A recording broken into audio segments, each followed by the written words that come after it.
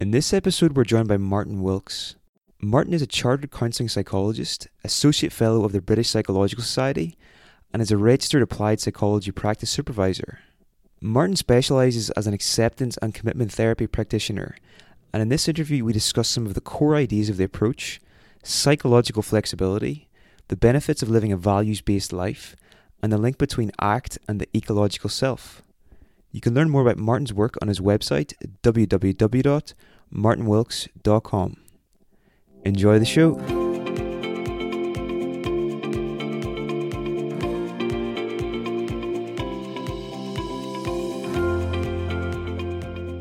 Okay, Martin, welcome to the show. For anybody that isn't aware of you and your work, could you just tell us a bit about your background and how you first discovered acceptance and commitment therapy?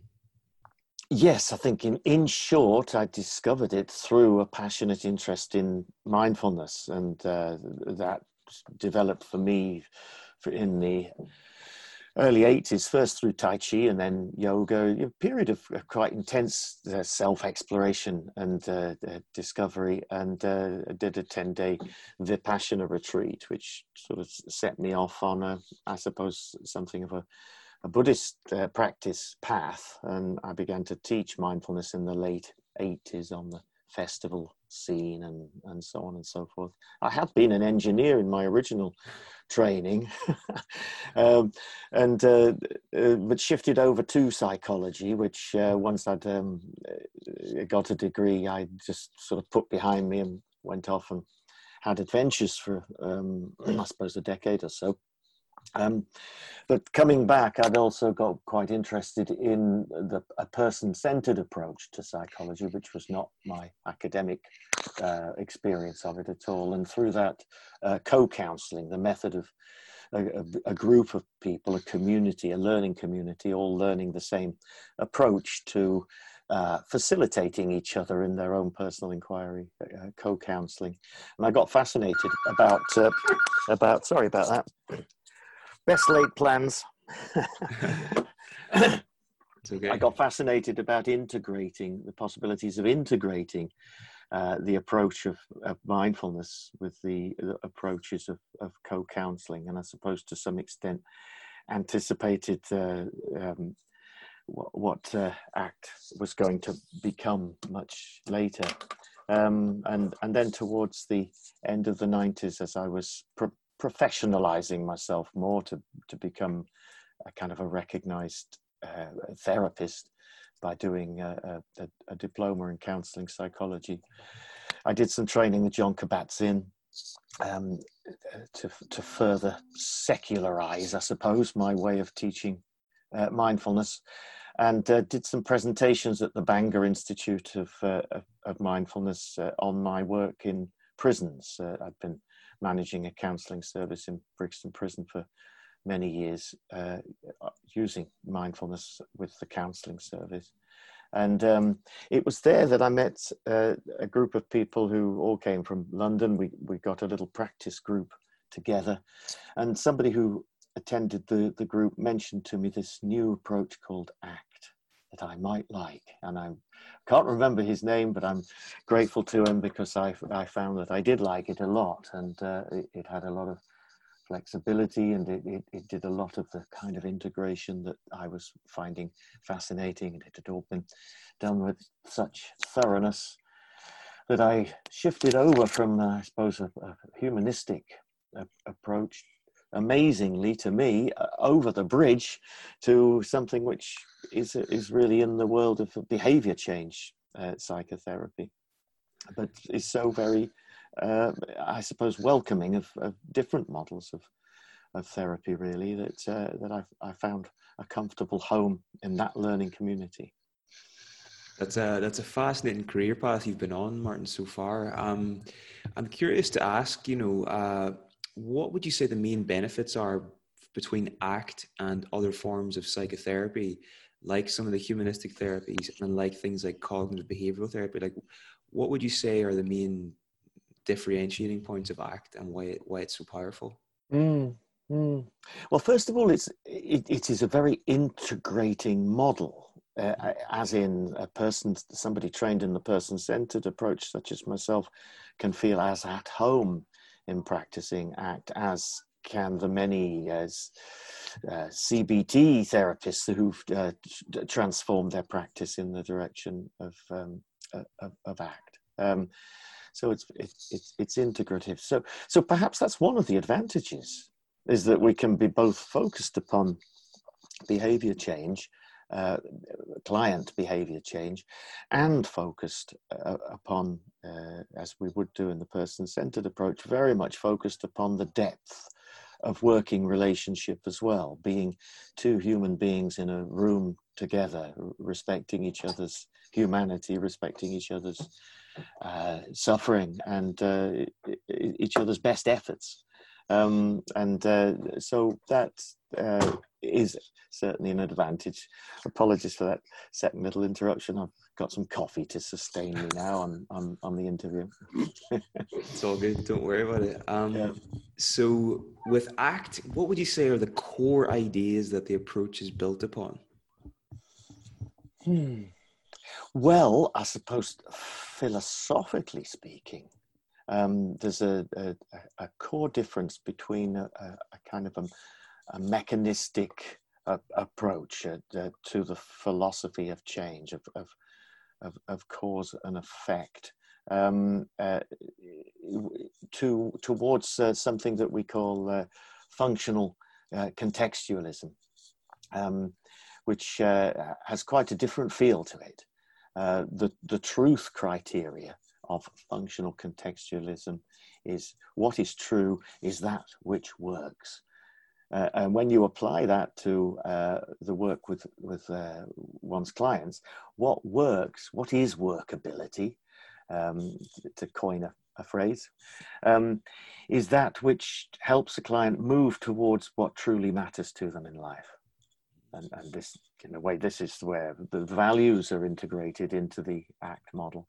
So the truth of what we're doing as therapists, as a way, according to functional contextualism, is, did the intervention work? The proposed intervention in this moment that I as a therapist are thinking about, does it work or contribute towards helping the client move towards what's most important to them in their lives? That's really interesting. I've never heard of that before. So am I getting this right? Functional contextualism is basically the idea that the truth is what works, what actually works in yes, practice. it is profoundly pragmatic in that, and that means a great deal of flexibility. And of course, I think we'll be exploring that later. But we're not bound to rules. In the ACT model, we move around. We move around the model according to what's going to work in the moment, and it's all in the service, if you like, of what we know of the client's values. And that helped me coming to this model from a person-centered place, where I deeply respected if you like, the rules of Carl Rogers, who, in a way, in developing the model, was back in the 50s and 60s, was pushing back against perhaps the excesses of a very mechanistic developing behavioral psychology, delivered by somewhat inhumane scientists. And that's obviously a little stereotyping and unkind, but I'm just trying to make the point. So his was a very heartful approach, which believed in the client's self-actualizing potential, and advised strongly against the therapist directing the client in any way. So it was non-directive therapy. With ACT, by recognizing and understanding and working with the client on their values, once I as a therapist know what a client values, then I can give myself permission without, in a way, compromising those earlier principles, to help direct, because I know it is what the client wants. It is, if you like, their self-actualizing potential, is the knowing of their values. And if I can then pragmatically work with the ACT model to help direct them in the direction that they've said they want to go, then I'm both being a behavior change scientist, if you like, and I'm also being a person-centered therapist. Practically speaking, how does ACT actually work? How are the sessions structured? What are the key things that an ACT practitioner would focus on at the start of a session with their client? And how long would it usually last? Like, how long is it a long form of therapy? Is it quite short term? Could you tell us about a bit of the practicalities of this model of working with people? Yeah. With regard to long or short term, I suppose typically people would, practitioners may start with an idea of 6 to 8 meetings, giving the model and the engagement with the client a good shot. Having said that, there are active developments in creating single session ACT and useful outcome evidence to show its effectiveness. And again, I can work with people over a period of years, usually focused upon the continually focused upon the ACT model, and at the same time working with deeply entrenched, reoccurring, regressive patterns of behavior that need us both to go back to the basic principles, work again, and come back round to the hexaflex, which we haven't spoken about yet, but the way the model is visually presented as a reminder to people, swings from the acceptance side of the model to the commitment side of the model, and often commitments are hard to keep or hard to move towards, and there's a swinging back to the acceptance side and to and fro.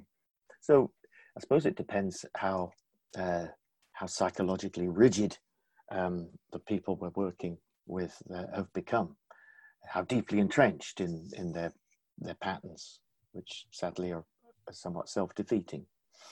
Okay, so that's the length of time. How do we work?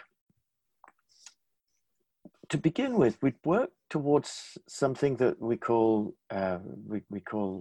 creative hopelessness.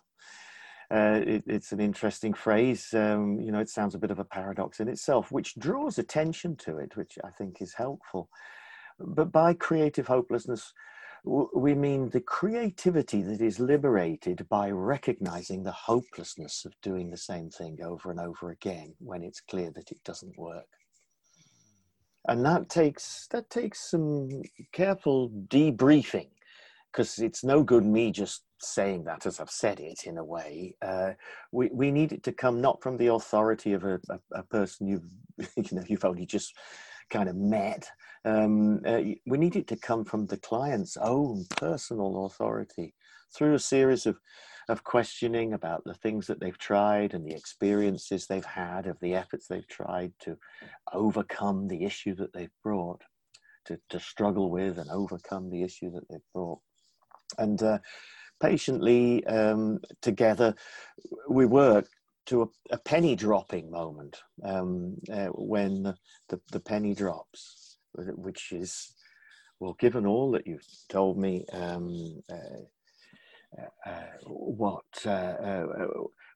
does it tell you about trying that approach again? And there is that hopelessness feeling and the creativity at that point. Would you be willing to try a different approach? And that is the approach of really dismantling what we could call the control agenda, and as an alternative, offering the acceptance agenda. Very interesting. So rather than control unwanted inner experiences, we invite clients to accept unwanted inner experiences when and if that helps them move in the direction that truly matters to them. Makes a lot of sense. So are there any situations where ACT is particularly effective, like any particular cases where it's been proven that it's a really effective treatment? Anxiety is certainly, and generalized anxiety is certainly one of the most illustrative of cases of how effective it is. And just to perhaps give quite an approachable example, and a way I explain sometimes to clients who are struggling with that very unpleasant condition described as panic attack. If we think about panic attack as anxiety about having anxiety, we can see how we've got a sort of upward spiral there. It's a simple construction. Panic attack is anxiety about having anxiety. And so if we can offer the acceptance agenda as an alternative to the control agenda, then instead of the first flickers of butterflies in the stomach and the tightening of the chest, and then the gripping of the body as the control agendas applied, and then the mind getting full of, oh no, is this the beginning of a panic attack again? It's on that hyper anxiety about those first flickers of anxiety. If we can get in there as early as possible with techniques that allow us to accommodate those first flickers of anxiety and remove that second level of anxiety about anxiety, then we're just with what it is. We're with anxiety. Uncomfortable as anxiety is, and how very human the experience of anxiety is too. But that capacity to, in a way, drop the struggle with the anxiety allows it to be anxiety. And the phenomenon of panic attack has no upward motor to wind us up. So that's perhaps a good illustration of its effectiveness, and certainly there's reams of outcome evidence, plus plenty of evidence of how each of the different core processes contribute to work with helping with anxiety. And something that's just been published a few days ago by Yale University is a handbook, a little manual, a recommended manual of using acceptance and commitment therapy with psychedelic assisted therapy. It's been discovered by Yale anyway, and its research teams, that ACT is the approach that lends itself best to helping with both preparation and reintegration sessions, therapy sessions, in the before and after of using psychedelics to assist with long-term depression. That's super interesting. Just going back to the anxiety thing. Yeah. In his book, A Liberated Mind, Stephen Hayes, he says the important thing is that it's not really important what we think. That's not the important thing. It's what we think and feel isn't important. It's how we relate to what we think and feel that's important.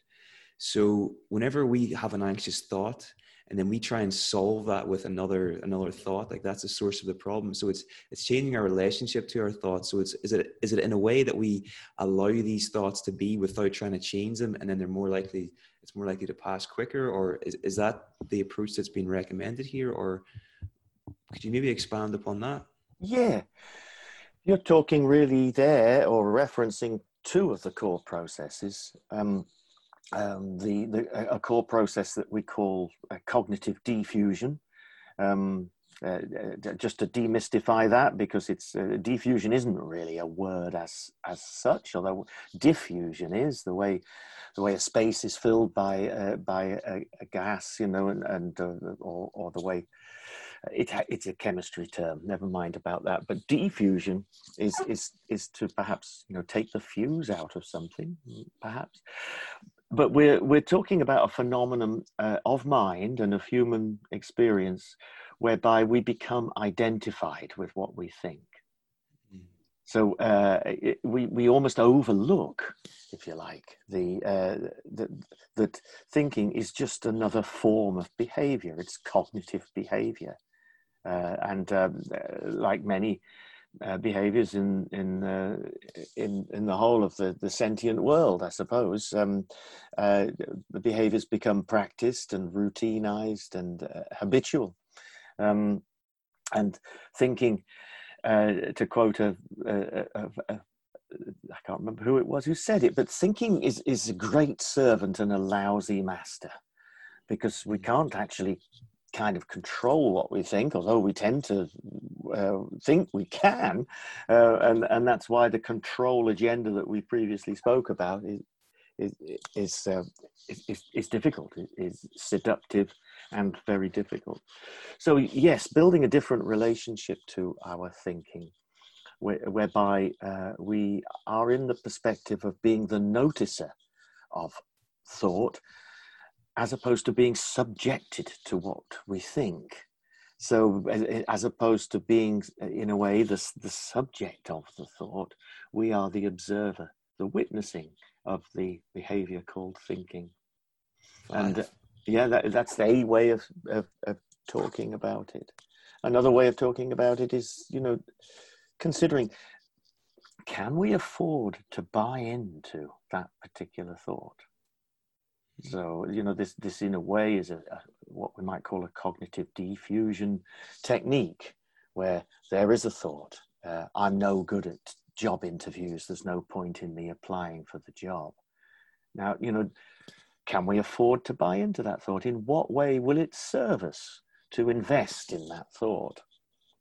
And, if we buy in that thought, it'll perhaps serve us by not having to worry about the anticipated rejection at an interview. But in the long term, it certainly won't serve us in terms of getting a new job. And, if the value, the valued direction is around getting employment, then we'd do as well not to buy into that thought, to simply observe the thought and recognize that we're having it, but not letting the thought have us. Again, just playing with the way we speak. We can have a thought, but make sure that we don't get had by it. I love that. I love that idea that whenever you have a thought that's not particularly helpful, you can just ask, what will it cost me to buy into this thought? Yeah. It's really powerful. It is, isn't it? Yeah. And this is the pragmatism, because, we express our values in terms of thoughts as well. And, but then, of course, identifying with the value, I am a kind, compassionate human being, or something like that. If that is then going to, direct our behavior, just in the way that identifying with the thought, I'm no good at interviews, is going to direct the behavior in the direction of not applying for the job. But with a valued thought like that, we can buy into that, because that's value all around, isn't it? It's value all around. Ourselves and everybody around us is going to find value in us believing in the thought, I am a kind and compassionate human being. Fantastic. So it seems that psychological flexibility is a big part of the ACT model. So for anybody that hasn't heard of psychological flexibility before, could you just give us a brief kind of overview of what that means in simple terms? Yeah, the whole model of ACT is around psychological flexibility. And if we have any, if you like, definition of what is pathological, it's based around inflexibility. So when ACT describes a pathology, we tend not to talk about it in terms of the DSM-5, wherever it's got, the way of labeling particular branches of human suffering. We see it generally, and that's why ACT is a transdiagnostic model. It works across a huge range of diagnoses. We tend to see it all in terms of psychological inflexibility. which is perhaps another way of describing the control agenda, gripping on certain rules in life. The rule like I'm not that kind of person, or just as a simple one. So a definition that I use in my training of psychological flexibility is here. It's really describing psychological flexibility as having two components: the ability to be psychologically present here and now in the moment, aware, attentive, open to, and engaged in your experience. And that doesn't sound like a big deal, but anybody who's actually sat down and practiced mindfulness meditation for only a few minutes will notice that hanging out there in this fascinating unfolding moment is challenging. Mind is off in the past, in the future, back we come again. And actually, if the present moment is a challenging moment for whatever reason, then the challenge goes up in terms of staying with it. But the challenge of staying with a present moment in the moment of challenge is the possibility of being present and responding to that moment, rather than the conditioned and habitual tendency to react to that moment in our various sort of escape strategies. So that's the first component, the ability to be psychologically present, aware, attentive, open to, and engaged in our experience. And then secondly, the ability to direct our behavior, and that's in the external world, to serve one's own valued ends. So in that moment of being open and aware to a situation, can I exert my agency in the direction of what truly matters to me in that moment? Those two ideas, if you were just to internalize those two ideas and act them out in your life, like, it would make such a difference. Just whenever something happens, whenever something perhaps difficult happens, being able to stay with it, stay present, and then to choose your response based on your deeply held values and the kind of like long-term directions, as opposed to like an emotional reaction in the moment. Like, if you could do that, like, it would just have such an enormous benefit on your day-to-day experience of life. It's such a powerful concept. And powerfully reflected back to me. I like the way you put that. Yeah, indeed. And, this isn't a destination. This is an ongoing process, just like mindfulness meditation is really. It's a myth that we arrive somewhere, some blissed out, permanent grip upon the present moment. It's all in process, really. And working towards psychological flexibility is something that we are on at times and we're off at times. But with those stated values and a personal familiarity with what matters to us, we can be in the midst, perhaps, of a dispute with our loved one, and in that moment of confrontation that we've so often ducked out of with a particular way of doing things.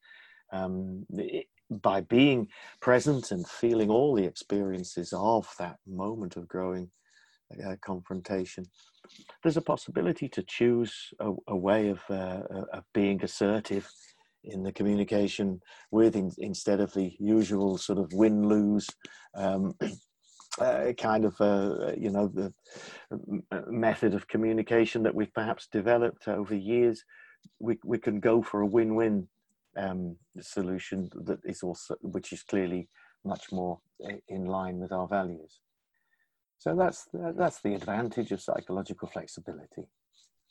That's really interesting. Now, maybe it'd be helpful to talk a little bit about psychological inflexibility and what that is, and why. I've just noticed in myself, and I think it's a human tendency in general, we seem to have an obsession with rules. Like, our minds can get very easily dominated by rules, and why is this? And is there any useful ways we can overcome that? I I would suggest that, those rules have proved helpful in the past sometime. Frequently, perhaps in childhood, and at times when we weren't in full adult agency. But rules that go, when this starts happening, what I do is this, and particularly if you've been brought up with any sort of background. Trauma in the family nexus. We've all got some form of trauma going on, and transgenerationally, trauma gets passed down the family line generation by generation, and so a young vulnerable person develops rules. You don't express your emotions when mum's being emotional. It'll only come back at you. You'll be punished. You'll be punished for it. It's an example. So that previous example, I just spontaneously came up with about being in an argument with your intimate other, perhaps. Maybe something there that, there's a rule that says, even in that moment of confrontation, that what makes flexibility difficult there is that there is a rule running that says, don't share your emotion at this point. Your partner is becoming emotional. And so flexibility about rules when we've become adult and in our agency and working towards becoming more open and more authentic as human beings is important. I think your question was why are they so around, ubiquitous, really? And I think it's originally around self-protection, but it was a much younger self. And if we're looking in a way to expand our sense of self, our self-concept, or even liberate ourselves from many of our self-concepts, then dropping some of our rules is going to be a prerequisite. 100%. That's really interesting. So now, Martin, I'd like to start to cover just maybe an overview of the 6 core processes of ACT. Maybe if we could just briefly mention each one and then talk a little bit about what each one is, and if you've got any examples of how someone might practice one of the processes, that would be really helpful for listeners too. Yeah, great. Yeah.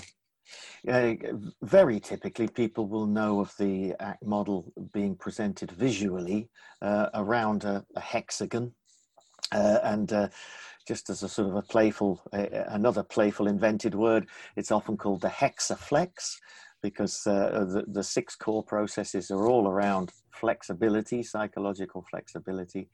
And so on each of those surfaces of the hexaflex, we write, one of the core processes. So I'll just go round typically in the order that we tend to see them visually. So at the top left of the hexaflex, we've got acceptance or willingness. And I tend to think of that more in terms of our inner embodied experiences. Although everything on the left side of the hexaflex is around acceptance, really. But I find it best to think of it in terms of those butterflies in the stomach we spoke about earlier on. The many embodied experiences that all human beings have and are more or less in touch with, where it is helpful to help us move in a valued direction, then the capacity to accommodate those experiences rather than flee what produces them, or somehow develop a big internal battle to try and contain them and keep them in their place, limit their frequency or their intensity, where we can simply accommodate, make room for, then we are more flexible to meet the moment. So that's the core process we call acceptance or willingness. And sometimes it's useful to call it willingness rather than acceptance, because people get a bit muddled with the idea of resignation. You mean I've just got to put up with my anxiety? Not at all. There's something much more active about acceptance. It isn't about resigning and putting up. It's the opposite in a way. It's I best leave it there. But it's an active choice. It's not about being defeated. It's about moving forwards with courage. So acceptance and willingness are the first core process. And then as we come around the hexaflex, we'd be just thinking of the video. I'm perhaps going around that way, aren't I? We're looking at cognitive diffusion. We've spoken a little about that, and you wanted some examples of each. Incidentally, the previous one, acceptance, breath work, just doing some breath and using your breath to direct attention to the uncomfortable sensations and feeling your body expand as you breathe in, and literally kind of as you expand, feeling I am making room for this sensation. It's a powerful practice, semi-meditative. And that is one great way of working with acceptance. Cognitive diffusion. My favorite way is using my glasses, because nowadays I just wear them all the time because the reading glasses, they just disappear if I put them down, but it seems they stay while they're on here. But I like them as a cognitive diffusion device. Something about cognitive diffusion is that distance, setting up a distance between me and the thought that I'm having. As opposed to I am anxious. It is, I notice myself having the thought that, what if the sky falls down on me? Whatever. So there's a little bit of verbal distance there.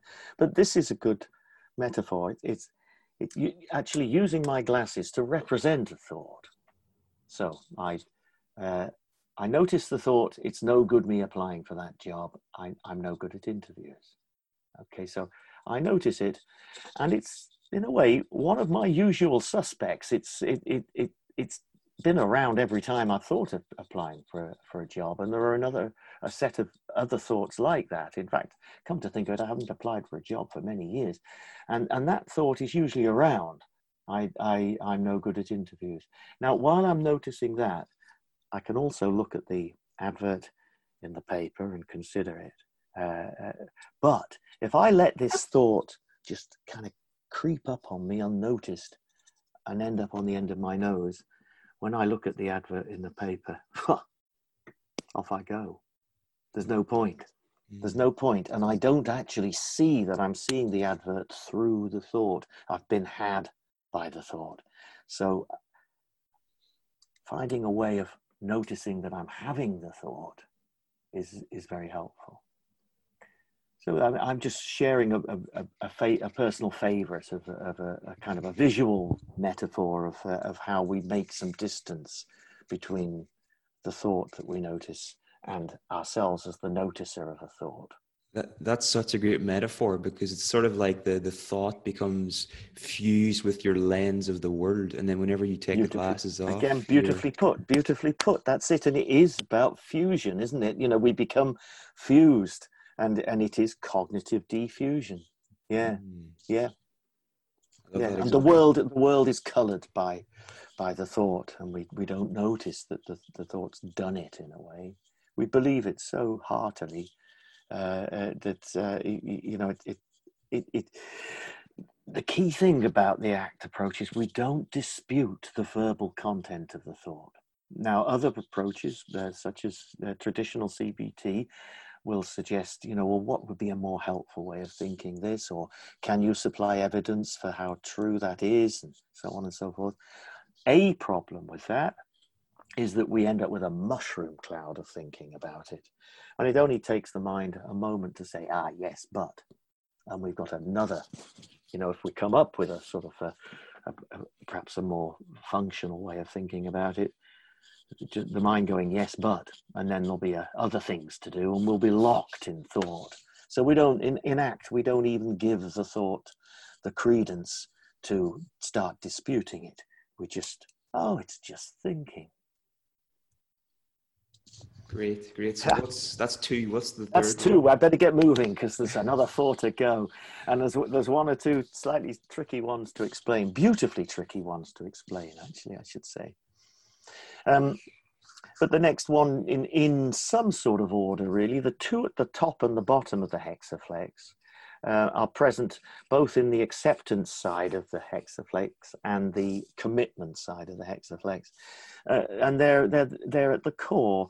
One of them is the capacity to be present in the moment. It's very similar in a way to mindfulness of the moment and in the moment, the ability to stay present and watch experiences come, last a while, and cease to be, and remain unmoved while you're practicing formal meditation, and perhaps as a mindfulness in daily life, moving, but moving in valued directions.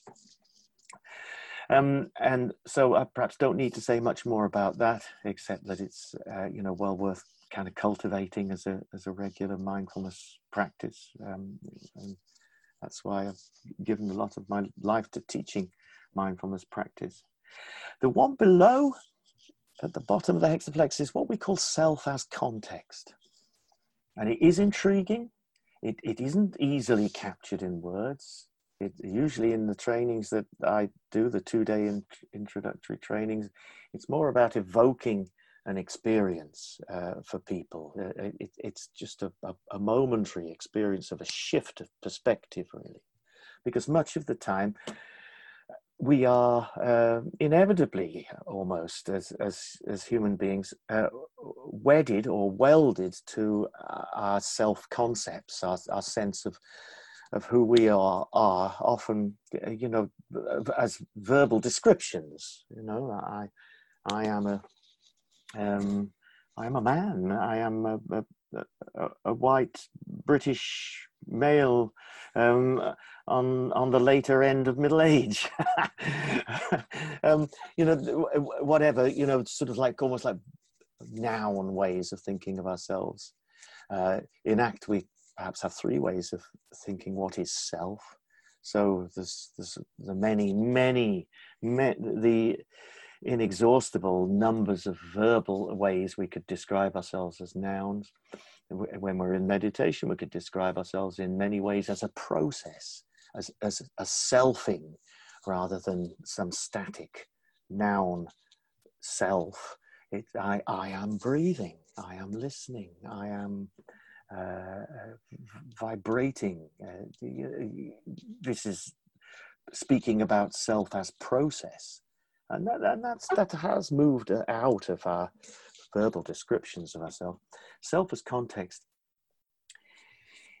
if we carry on using a language metaphor, is not a part of speech at all. It is, you could say perhaps it's the paper the sentence is written on. That wouldn't do either. Perhaps it's the person who writes the thing.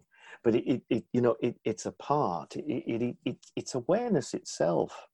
It's not even owned by me somehow, although perhaps we don't go there. That's moving almost into a non-dual spiritual component to ACT. And ACT does have spirit, but we can't go too far in language to find that. The great thing about having another place to go, this self as context, this awareness perspective, is it allows for both acceptance and diffusion, or almost kind of immediately, because it's a transcended place. We transcend our experience in some respects. It's contained and transcended at the same time in this perspective, self as context. This might be wrong. I'm not sure, but I remember reading in that book from Stephen Hayes. He was saying that a good way to think about it is think of kind of like the witnessing presence that was there when you were like 4 years old, was there when you were 10 years old, that's there now. There's something continuous about that. Yeah. That's is that a helpful way to think about this? It is, and by extension, there's a lovely Zen phrase. What was your face before you were born? Which is pointing to the same, the same thing in a way. Yeah. But it is helpful to go back and just do some reflective and almost meditative exercises, perhaps simply with a group of people. I might invite folks to bring to mind a memory of their holiday last summer, and in doing that, notice yourself finding the memory, and now inhabit the memory with as many sensory details as you can, and remind yourself of who was there. And as you're doing it, notice yourself doing that, and now going back to that memory, notice that you were there, that noticer was there, consolidating the memory in the first place. That aspect of you was there. The knower of experiencing was there to notice, consolidate, and commit to memory. And then we can regress that. We can keep going. And I enjoy going back to next to the last year at school, perhaps in higher education, and then to the last year at primary school. And people tend to get that there is this kind of permanent perspective in a way. And even though that every cell and every atom of our bodies is completely different from a material point of view, there is a sameness, a sense of self that was there to know this is happening. 100%. So is that 4 we've done, or 5? Yeah, that's 4. Yeah, and perhaps the other 2 are a little easier. Now we're moving over to the right hand side of the hexaflex, and we'll go to the top right. Values, that which gives our life meaning, purpose, and value. Working to help people identify that. We're often out of touch with it. It's not really something that we're invited to do throughout, however high we've gone in our education. We're not usually invited to consider what it is we truly value. Even whether we truly value the education we're getting, for that matter. In terms of our personal heartfelt desires. I think recently Steve Hayes has been calling them our yearnings.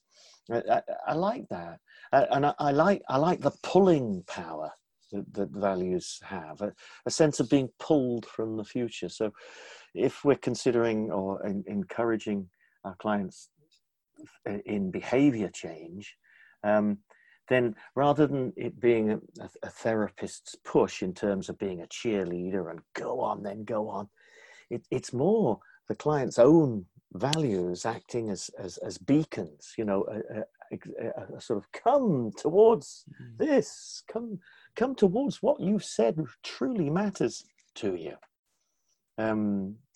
So that's the why this aspect is so important in the model.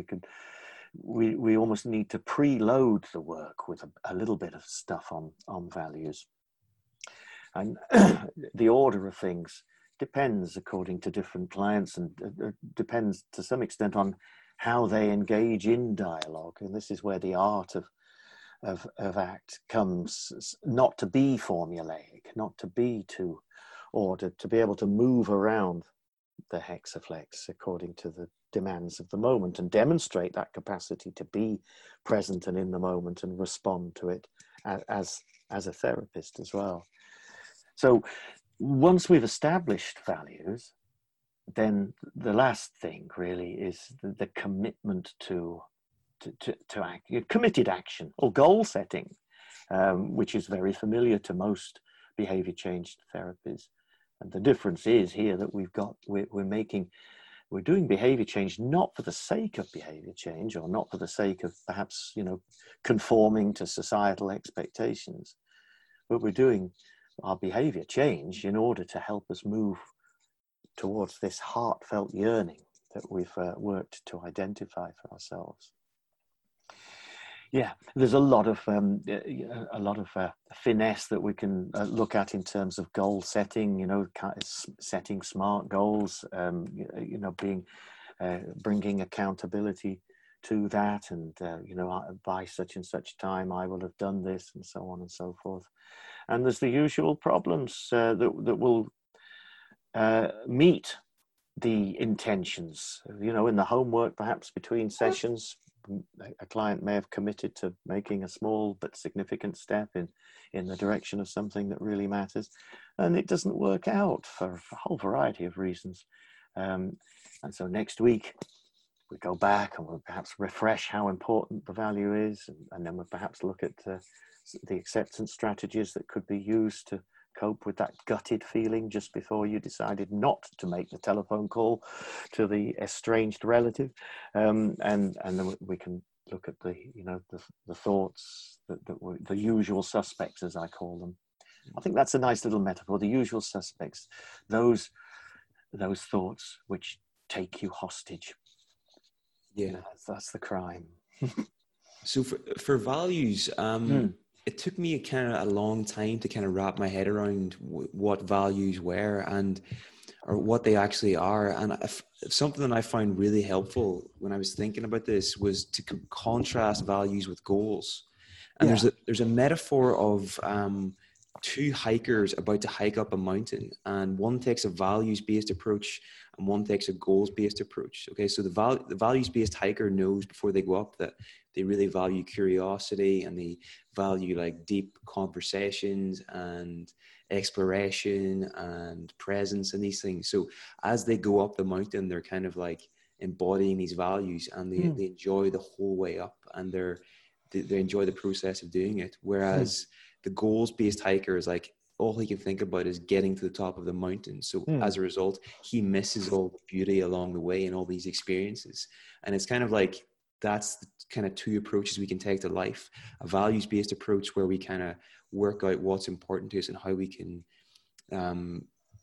move in a way that we enjoy the process, as opposed to just trying to get everything over and done with so we can get to the top of that mountain and move from there. Is that a fair way to describe the values-based approach? Yeah, I think it's very illustrative, isn't it? And of course, the with that model, if you like, of those two, if those two hikers become hapless hikers and the weather is so bad and the peak is not reached, then our values-based hiker has still had a great adventure and had some wonderful conversations with, whenever he can get the attention of his fellow hiker, and perhaps has really enjoyed how they made the decision to return and how they took some skillful decisions on the way down to return. Whereas all the way down, obviously the committed action person, the goal-focused person, is just feeling disappointed and a failure. So that unpacks that a little further. So a really neat shorthand way of talking about values is qualities of being and doing. Qualities of being and doing. And it's so important to have both aspects, the doing and the being, in there. That my qualities of being and doing. Quite a handy way of just condensing it down, really. Qualities of being and doing. I like that. Yeah. Like, yeah. I've heard it described that they're kind of like adverbs. Like you would say, like teaching clearly or giving gratefully, or it's always an adverb after something. Is that?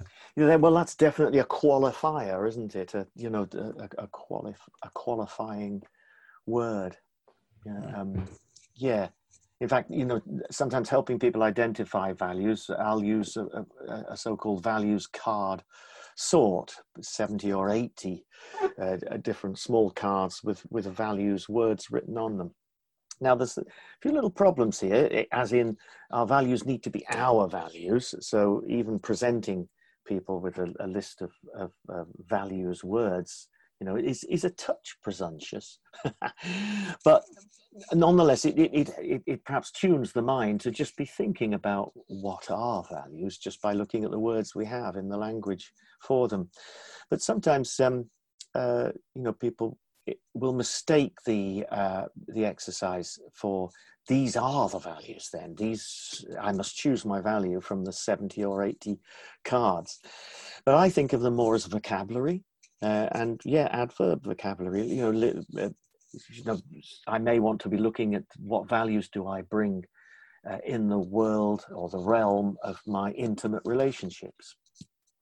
And so then authenticity may be an important word that would describe my value in relationships. It wouldn't be the value, but it would be perhaps with authenticity. I communicate wherever possible with authenticity and patience and authenticity, or something, something along those lines. We build up with value words to create a mission statement. I find that's an ideal. Is to be able to speak in that manner. Very interesting. Now, I'm not sure if I'm getting the term right, so you can correct me if I'm wrong, but you've done some work on the ecological self. Yeah. Can you tell us a bit more about what that is and how that relates to... I appreciate you asking me that question. And I've unpacked it a little further, which I'll talk briefly about then. So I've been very committed. One of my committed actions in the service of the value I place upon social and cultural change and playing a part in it. And indeed, I like to bring that to my work with my clients as well. In whatever way I can and wherever I get a chance, I will introduce the possibility of not only change, personal change, but also one's own contribution to the what I see as the absolute vital necessity for the human cultural change. And literally vital, and really feeling on the cusp of that, and wanting to play a part, really. So the ecological self has been around as a concept since developed by a deep philosopher called Arne Næss. I think he was a Danish philosopher. And then again taken forwards by people like Joanna Macy, who's been around, an inspirational woman in her 90s now, been around and teaching ever since I began social activism and before. I began in the 80s or so, and at that time she was running things called the Despair and Empowerment workshops to support people in the struggles during the Cold War, the peace movement, people who were burning out with their despair. And her beautiful insight was that if we can open up and accommodate our despair, and you can hear the echoes in act of that, then we can find resilience and stay committed to our values of peace. Peace as peace protesters, stay committed to that. But the ecological self, to me, seems utterly vital for us as individual human beings to truly understand ecological valuing. I've worked hard within the ACT community to introduce ecological valuing as, if you like, an extra realm of values that isn't in the traditional values sheet, where we help people go through different areas of their life to say what they truly value. And there's the very noticeable gap I felt in terms of ecological valuing, and that's because of something, proximity. We can talk about what we value in terms of intimate relationships because this is the person we live with in our house, or we can talk about what we value in terms of our family, because that's traditional values that have been around since biblical times. Many of our values are rooted in stuff that comes from the religions that were developed at that time, that knew nothing about what science is telling us now in terms of the ecological niche that human life and indeed all sentient beings occupy, that is very, very rapidly degrading on account of human behavior. And as we are working with human behavior change here, the science of human behavior change, it seems very, very important that we extend beyond the individual and to the collective. And so that's always there for me in my own life and all the various things that I do, apart from be a therapist of individual people, but also to help fire people up, individuals, to fire people up in terms of when in a way, when you've loosened this psychological inflexibility in terms of what you brought to struggle with, will you take your flexibility into the world and be a contributor to how human culture will evolve and can change?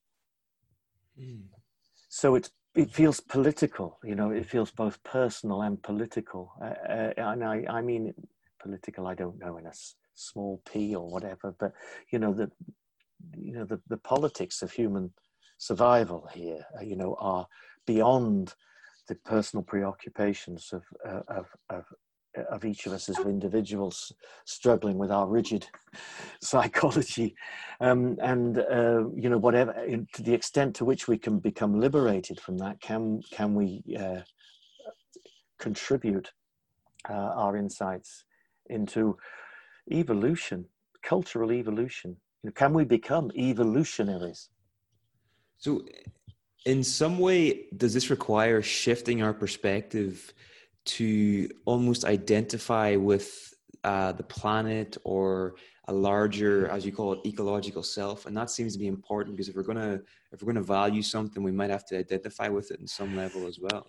Beautifully put, Niall. Yeah, absolutely. Yeah, that's it. We can have values like, from a human point of view, we can perhaps say that we like to see nature and sense of using nature in a way. And the lifelong activist John Seed from Australia, when asked where does he get the if you like, the commitment to be still defending the rainforests 3-4 decades later, when he first came to prominence in Australia doing that, and in a penny dropping moment he said, I came to realize that it wasn't me doing the right thing anymore. It wasn't that. I was just that part of the rainforest that had woken up to its own destruction and wanted to take the right actions. And that was, that's beautiful. And there are quotes around like that you just get it for a moment, where other people have got it and just felt into that. It really does take some cultivation to know that it's the quality of interdependency and interbeing, as the Vietnamese monk Thich Nhat Hanh coined the term interbeing. So rather than individual human being, and the story of separation, which in a way our whole kind of cultural model runs on, dog eat dog, sadly, still to some extent, competition and so on and so forth. It's a story, a new, almost like we need a new narrative, we're reaching towards it. And I think some of that will be actually having experiences, perhaps deep in nature, where we can feel our at oneness. And indeed, I've had that privilege at times, spending long times meditating in woodland and wilderness and just being and feeling that in moments of that interbeing that give us the energy for working beyond our own personal needs and desires. It's ecological valuing rather than my valuing. That's what excites me, and it isn't only around kind of global warming and climate change. It encompasses diversity, all sorts of the inequities of the current system, and I feel we all have a part to play in that. And it's not just about winning the game, It's about changing the game. In terms of actually developing this perspective and this cultivating it, aside from spending time in nature and maybe meditation, is there any other things that people can do to cultivate this? Like, are there any books you would recommend, or any resources?